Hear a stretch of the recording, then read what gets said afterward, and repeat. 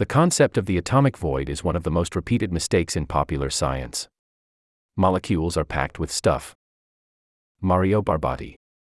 The camera zooms in on the person's arm to reveal the cells, then a cell nucleus. A DNA strand grows on the screen. The camera focuses on a single atom within the strand, dives into a frenetic cloud of rocketing particles, crosses it, and leaves us in oppressive darkness. An initially imperceptible tiny dot grows smoothly, revealing the atomic nucleus. The narrator lectures that the nucleus of an atom is tens of thousands of times smaller than the atom itself, and poetically concludes that we are made from emptiness. How often have you seen such a scene or read something equivalent to it in popular science? I am sure plenty, if you are fans of this genre like me. However, the narrative is wrong. Atomic nuclei in a molecule are not tiny dots, and there are no empty spaces within the atom. The empty atom picture is likely the most repeated mistake in popular science. It is unclear who created this myth, but it is sure that Carl Sagan, in his classic TV series Cosmos, 1980, was crucial in popularizing it. After wondering how small the nuclei are compared with the atom, Sagan concluded that most of the mass of an atom is in its nucleus, the electrons are by comparison just clouds of moving fluff. Atoms are mainly empty space. Matter is composed chiefly of nothing. I still remember how deeply these words spoke to me when I heard them as a kid in the early 1980s. Today, as a professional theoretical chemist, I know that Sagan's statements failed to recognize some fundamental features of atoms and molecules. Yet his reasoning is still influential.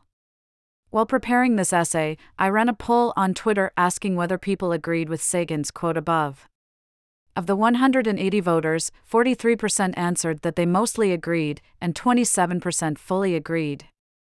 Google atoms empty space, and you will find tens of essays, blog posts, and YouTube videos concluding that atoms are 99.9% empty space. To be fair, you will also find a reasonable share of articles debunking the idea. Misconceptions feeding the idea of the empty atom can be dismantled by carefully interpreting quantum theory, which describes the physics of molecules, atoms, and subatomic particles.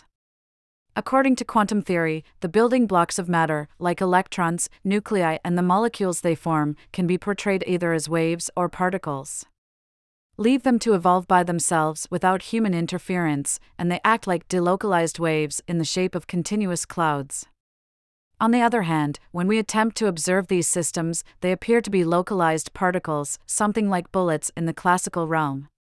But accepting the quantum predictions that nuclei and electrons fill space as continuous clouds has a daring conceptual price. It implies that these particles do not vibrate, spin, or orbit. They inhabit a motionless microcosmos where time only occasionally plays a role.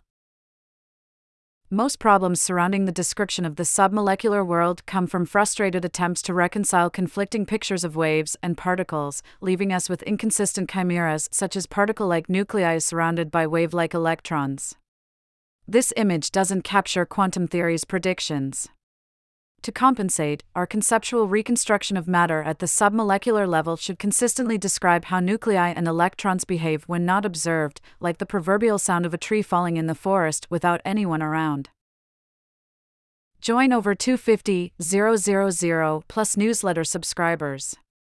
Our content is 100% free and you can unsubscribe anytime. Daily. A daily dose of essays, guides and videos from Aeon plus Psyche. Weekly. A week's worth of big ideas from Aeon.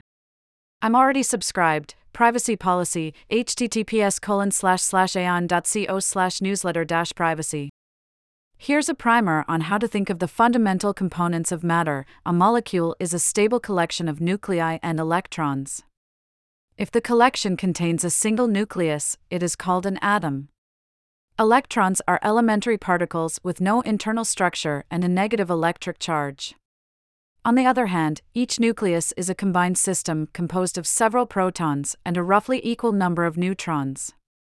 Each proton and neutron is 1,836 times more massive than an electron. The proton has a positive charge of the same magnitude as an electron's negative charge, while neutrons, as their name hints, have no electric charge. Usually, but not necessarily, the total number of protons in a molecule equals the number of electrons, making molecules electrically neutral. The interior of the protons and neutrons is likely the most complex place in the universe.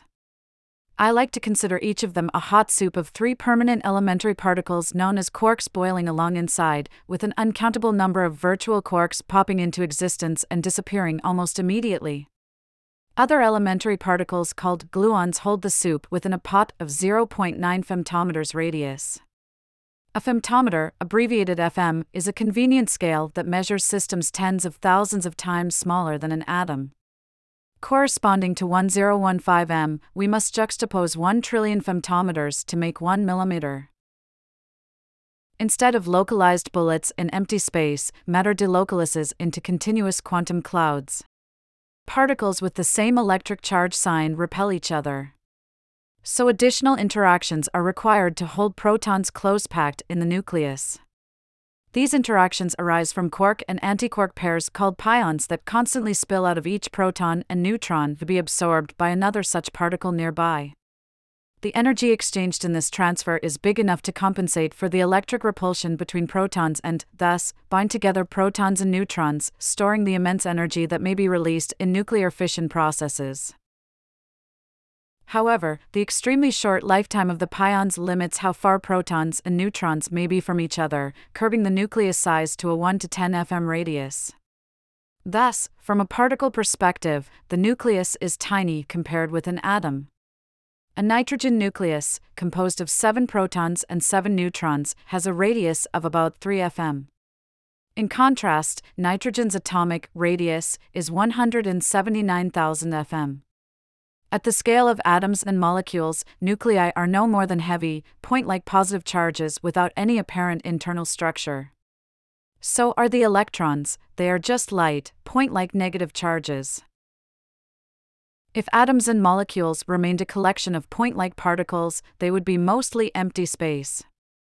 But at their size scale, they must be described by quantum theory.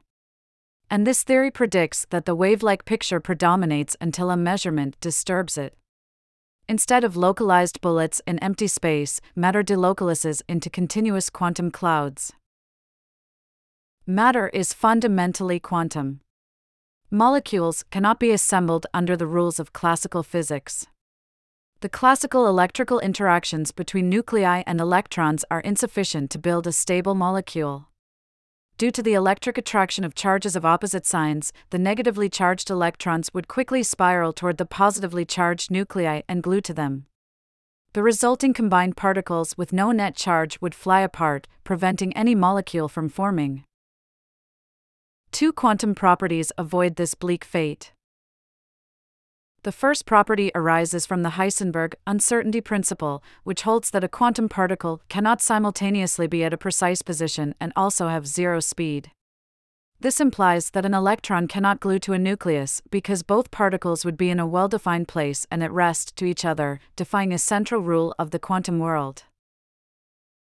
The second quantum property is the Pauli exclusion principle. The fundamental components of matter are split into 2 types, bosons and fermions. The gluons inside the proton are examples of bosons. We can have as many of them as we want, sharing the same positions simultaneously.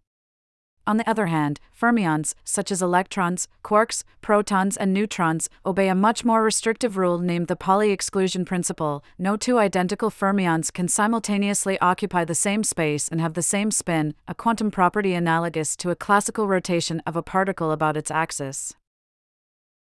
In the quantum world, the wave function represents more than a mere lack of knowledge. With all those effects encoded into the Schrödinger equation, the master equation of quantum theory, it predicts that our point-like nuclei and electrons must, in fact, behave like waves. They delocalize in quantum clouds much bigger than their particle picture size to satisfy the Heisenberg uncertainty principle, with electrons shaped into different clouds to satisfy the Pauli exclusion principle. The lighter the particles are, the bigger the delocalization. Thus, a single electron cloud may spread over multiple nuclei, forming a chemical bond and stabilizing the molecule. Take an ammonia molecule, NH3, illustrated below. The small blue smudge in the middle is the nitrogen nucleus cloud, while the 3 green blobs are the proton, hydrogen nuclei, clouds. The 10 electrons of the ammonia molecule delocalize into the fat yellow cloud, tying the party together. A particle like nitrogen nucleus has a 3 fm radius. However, in the ammonia molecule, the nitrogen nucleus grows to a respectable 3000 fm radius due to delocalization. The delocalization of the hydrogen nuclei is even more impressive. They grow from a radius of 0.9 fm when seen as particles to clouds of about 23,000 fm. But the electrons take the cake. Due to their tiny mass, they grow from particles much smaller than a nucleus into a cloud that defines the molecular volume. Nuclei and electrons, however, are not atomic giants. If the nitrogen nucleus is measured, for instance, by throwing fast electrons against it and observing them bounce back, the nuclear cloud would immediately collapse into the initial 3 fm dot. The same is true for each electron. Indeed, quantum theory prescribes a precise relationship between the wave and particle pictures. The clouds of the wave picture are mathematically described by a wave function, essentially an equation that attributes an intensity to every point in space and how these intensities change with time. The wave function is analogous to mathematical functions describing conventional sound or water waves, but with the peculiarity that it has an imaginary number component, which is negative when squared. The square of the wave function modulus, a mathematical operation that always yields positive numbers, gives the probability of finding the particle at each point in space if we attempt to observe it. The denser the cloud, the bigger the odds of observing the particle there. Thus, if we try to measure the point-like nitrogen nucleus, we are sure that it will be somewhere in the region of the delocalized nitrogen nucleus cloud, the blue smudge in the figure. However, interpreting the quantum cloud as probability does not mean it is just a measure of a lack of knowledge about the system. If I left my keys in one of my jacket's 2 pockets, but I am unsure which one, I may write a probability function with a 50% value at each pocket and 0 value at every other point of my office. This function obviously does not imply that my keys are delocalized over the 2 pockets. It just states my ignorance, which can be easily fixed by checking the jacket. In the quantum world, the wave function represents more than a mere lack of knowledge. Delocalized systems, like nuclear and electronic clouds, cause phenomena that localized particles cannot explain. The existence of chemical bonds forming molecules is a direct example of the effect of electronic delocalization. In the case of nuclear delocalization, one of its main effects is to boost the chances of a hydrogen nucleus, a single proton, flowing from one molecule to another nearby. This kind of enhanced proton transfer has dramatic biological consequences, like increasing the acidity of specific enzymes compared with how acidic they would be if hydrogen nuclei behaved as particles. Although electron clouds are commonly depicted in popular science and chemistry, delocalization of the nucleus is often interpreted as vibrations and rotations. But these are only classical, albeit helpful, analogies. From a quantum perspective and for conceptual consistency, nuclei should be depicted on the same footing as electrons, as clouds as well. Yet another misconception is that atoms are empty because their mass is in their nucleus. The atomic mass is indeed highly localized. In an ammonia molecule, 82% of the mass is in the blue smudge of the nitrogen nucleus shown in Figure 1 above. If we add the masses of the 3 green proton clouds, they account for 99.97% of the total. Thus, the big yellow cloud of the electrons carries only 0.03% of the mass. The association between this mass concentration and the idea that atoms are empty stems from a flawed view that mass is the property of matter that fills a space. However, this concept does not hold up to close inspection, not even in our human-scale world. When we pile objects on top of each other, what keeps them separated is not their masses, but the electric repulsion between the outmost electrons at their touching molecules. The electrons cannot collapse under pressure due to the Heisenberg uncertainty and Pauli exclusion principles. Therefore, the electron's electric charge ultimately fills the space. Anyone taking Chemistry 101 is likely to be faced with diagrams of electrons orbiting in shells. In atoms and molecules, electrons are everywhere. Look how the yellow cloud permeates the entire molecular volume in Figure 1. Thus, when we see that atoms and molecules are packed with electrons, the only reasonable conclusion is that they are filled with matter, not the opposite. Despite all this, anyone taking Chemistry 101 is likely to be faced with diagrams of electrons orbiting in shells, like concentric and separated layers with empty space between them. The idea that these diagrams represent physical reality is a third common misconception. Electrons do not literally orbit around the atomic nucleus in the shape of these shells. In atoms and molecules, electrons must have specific energies, each energy associated with a particular cloud shape. Consider, for example, an atom with a single electron. In the lowest possible energy, the ground energy level, this electron delocalizes into a spherical cloud, dense at the center of the atom and gradually fading out. The single electron wave functions describing these clouds are called orbitals. At higher energy levels, the single electron delocalizes into more complex clouds with nested spheres, multiple blobs, or even donut shapes. Thus, when speaking of atoms and molecules, electrons are not little particles chaotically rocketing around the nuclei until they become a fuzzy cloud, as often depicted. And electrons are not in the orbitals, nor do they populate them. Electrons are the orbitals. They are delocalized clouds. With multiple electrons, which have been terra incognita in popular science, things get much more complicated. This is hardly a surprise since even professional theoretical chemists are uncomfortable describing them, despite their exceptional competence in predicting the properties of multi-electron systems. Like ill-fitting clothes, chemistry vernacular is filled with awkward analogies and descriptions. Chemists may say that an electron occupies or populates an orbital as if orbitals were pre-existing places where electrons are put. Chemists often draw diagrams where orbitals are represented as short horizontal lines and electrons as small vertical arrows on those lines, like objects on shelves. All these verbal and visual metaphors fail to translate what quantum theory tells us about atoms and molecules. When dealing with multi-electron systems, encompassing virtually all molecules, quantum theory no longer distinguishes between each electron, they are all described by a single wave function, a single cloud. Nevertheless, single electron orbitals are still a valid approximation that chemists constantly use to rationalize chemical reactions. The multi-electron wave function resembles a composition of these individual clouds overlapping within the volume defining the molecule. They feel each other, they recombine into new shapes, some bulge and others shrink, the clouds skew, stretch and twist until they comfortably adapt, occupying every available space. It may look like a messy sock drawer. For a fraction of a picosecond, the tempest rages and reshapes the molecular landscape until stillness is restored. A molecule is a static object without any internal motion. The quantum clouds of all nuclei and electrons remain absolutely still for a molecule with a well-defined energy. Time is irrelevant. Quantum theory does not predict vibrating nuclei or orbiting and spinning electrons; those dynamic features are classical analogues to intrinsic quantum properties. Angular momentum, for instance, which in classical physics quantifies rotational speed, manifests as blobs in the wave function. The more numerous the blobs, the bigger the angular momentum, even though nothing rotates. Time, however, comes into play when a molecule collides with another one, triggering a chemical reaction. Then, a storm strikes.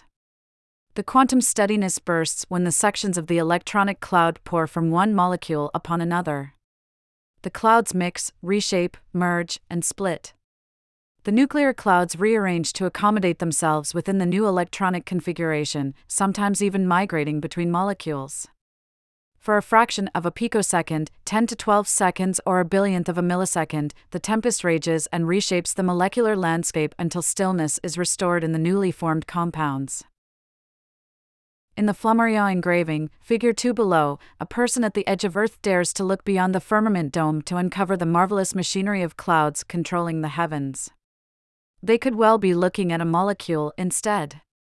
Then, this non-disturbing observer would find that nuclei and electrons are majestic, stable, structured, closed-packed clouds, driving every aspect of matter as we know it.